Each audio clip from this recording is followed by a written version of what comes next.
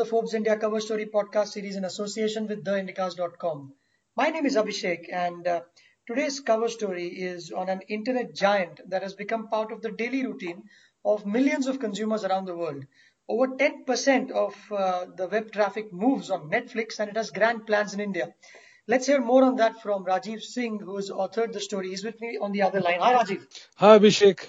When Netflix first came to India, it did not quite succeed as it would have liked. What were some of the reasons? They did not really start at the right note.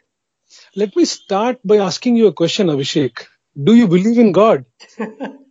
Well, I do, but I do not have a Netflix subscription. If That tells you the story why Netflix has, become so big in India. This is the first line of Secret Game season 1. I When haven't seen that. Nawazuddin Siddiqui, Ah, who is playing the role of Gautonde, he asked this, do you believe in God? So I don't know whether Netflix guys believe in God or not, but definitely they have made it big over the last 2 years, and especially after they rolled out their 199 mobile only plan. So was this a divine blessing in disguise, something for them? It has worked for them definitely, whatever that was.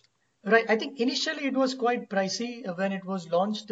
According to one estimate, it came to some 1 week's earnings of folks who are in the top 10 percentile of India's income earning bracket, which is more than 2,20,000 rupees. So that price tag of, I think it was $90 a year, that was quite expensive. Now they've slashed it tremendously, and you can watch Netflix for 200 rupees on one device, which is a mobile phone. And that's where your story takes a turn, and it says that India is the place to be when it comes to smartphones. And more crucially, folks are consuming more and more content on it. Yeah, absolutely. So I will go back to Netflix initially had this pricing issue to crack. So India is a very different market as compared to the global market. You have seen why Apple struggles in India is precisely because of the pricing issue. So you need a special kind of pricing to crack the Indian market. And this is what Netflix did.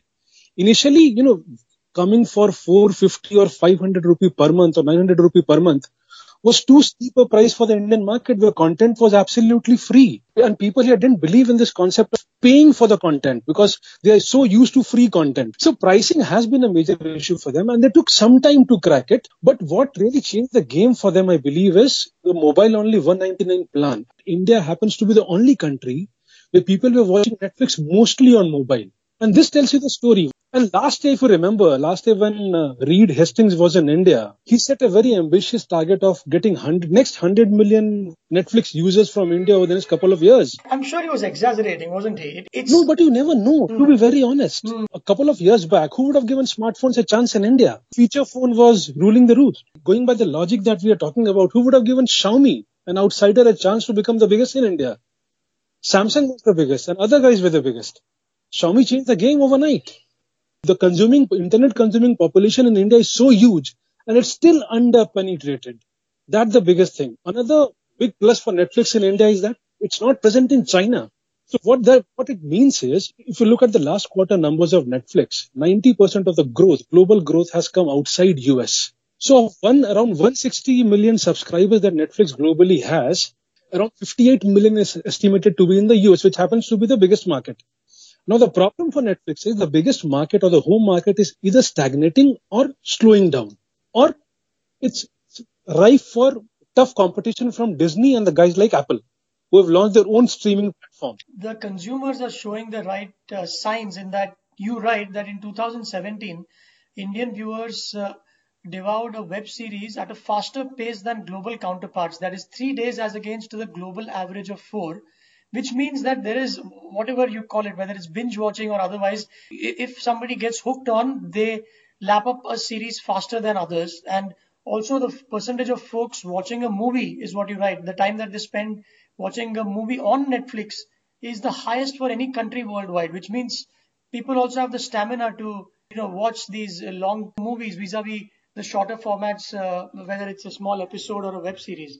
So there are signs that are contributing to the fact that people are willing to switch from their satellite television and have some of that done on the mobile phone. Some of my friends don't have a Tata Sky or any other DTH subscription, because now it allows you to buy 1 or 2 days worth of subscription if there is an English Premier League or a cricket match going on, and the rest of the time it's is on Hotstar, Netflix, and a host of other competitors who are not charging too much anyway.